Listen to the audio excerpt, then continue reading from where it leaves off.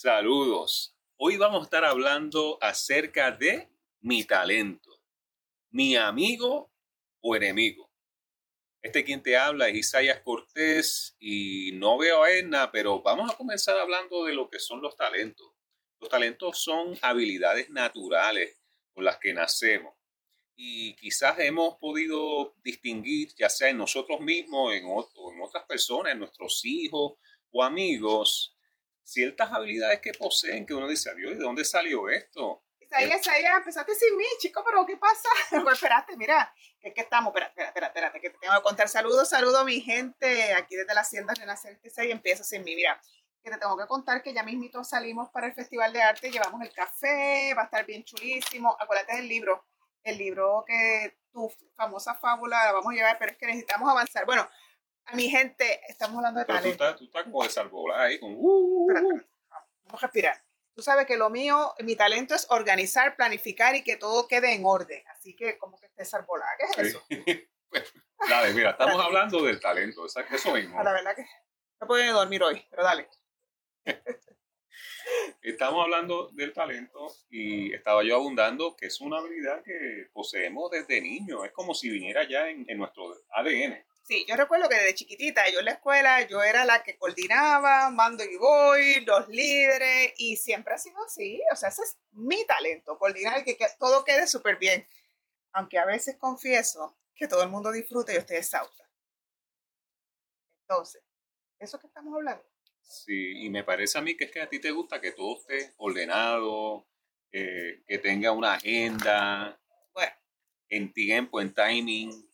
vamos a confesar, no es muy cierto. Los talentos son estas habilidades maravillosas que venimos dotados y podemos hacer muy bien. Sin embargo, si no estamos conscientes de cómo administrarlo de manera eficiente, se puede convertir en un cuchillo de filo donde estamos afanados y muy bien podemos estar incluso pisando talones, pisando callitos en otras personas. Y hay momentos en que, por ejemplo, en mi caso, que soy muy líder, organizo, hay momentos en que es hora de hacer nada, dejar que cada cual asuma su rol o incluso permitir que otras personas tengan otras iniciativas. Así que esto entra en un tema de observarme y tener la sabiduría de tomar decisiones, cómo utilizar el talento para el bienestar tanto personal como de la comunidad. Y esto requiere estar conscientes allá. Esto no fluye tan natural. Porque ahora mismo, si me tiro en high, todo queda perfecto, pero tiene un costo. ¿Cuál es el costo? Fatiga, cansancio, me puedo desenfocar, algún accidente incluso. Y también que no estamos en balance, en armonía. ¿Te ha pasado alguna vez? Me ha pasado una vez. Y yo te voy a decir una cosa. A veces tenemos, vamos a decir, como que el control de las cosas para lograr que todo quede como yo lo organicé. Yo hice un plan, una estrategia, y de momento hay una serie de factores fuera de mi control. Que no controlo. Y cuando esas cosas suceden, eso me da ansiedad. Porque ahí entonces estamos en ese apego tan fuerte de lo que yo planifiqué y no sabemos distinguir, ya yo hice lo mejor, lo que me correspondía y hay cosas que yo no controlo, pues ya. Pero mi naturaleza es que todo quede bien. ¿Y cuál es tu mejor talento? Vamos a ver. Pues entonces ese es mi mejor talento también, organizar, tener una agenda, todo por tiempo. Y aquí entra... Anticipar las cosas. Que yo te conozco por 30 años, ya estamos aquí juntos en esta milicia.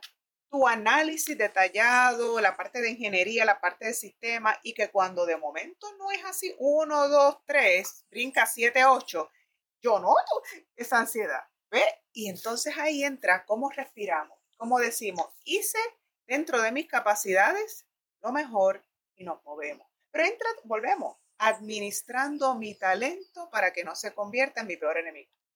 Y entonces eso es lo que me he ido dando cuenta en los últimos años. Que no siempre las cosas van a quedar como yo planifiqué.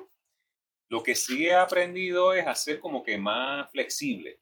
Exacto. Y pasó esto, ¿qué puedo hacer alrededor de eso? Me tropecé con una piedra, me encuentro una piedra, pues déjame ver si le paso por el lado derecho, el izquierdo, por encima, pero tampoco es que me voy a quedar chico paralizado. A modo de metáfora que me encanta. Lo estoy viendo como la cajita de herramientas. Cada uno de nosotros tiene su cajita de herramientas y unos tienen diferentes, ¿no? y saber cuándo utilizarlas y cuándo abstenerse de utilizarlas, porque podemos estar sacando la daga todo el tiempo, la tijera todo el tiempo en situaciones que no amerita esa herramienta y en vez de ser de bien, de beneficio, realmente podemos estar cometiendo una atrocidad. Así mismo, ¿eh? Y como te dije, tú tienes un talento, pero no te quedes ahí paralizado con que todo tiene que quedar exactamente como tú lo habías planificado y comenzar a desarrollar otras cosas. Yo pienso que podrían ser entonces una destreza, cómo ser más ágil en medio de situaciones inesperadas. Y Sorpresita. sí, entonces el tema de administrar el talento me lleva a la analogía del café, que por eso es que escogimos este hermoso y maravilloso café, en que para poder saborearlo hay un proceso. Tiene un proceso cuidado, no podemos acelerar ese proceso porque no obtenemos ese fruto. Así que el talento necesita ir en fase, administrarse, cuándo sí, cuándo no, en qué, y fluir para que entonces tengamos el producto deseado. ¿Te parece? Seguro que Así que sí. vamos a tomar un airecito.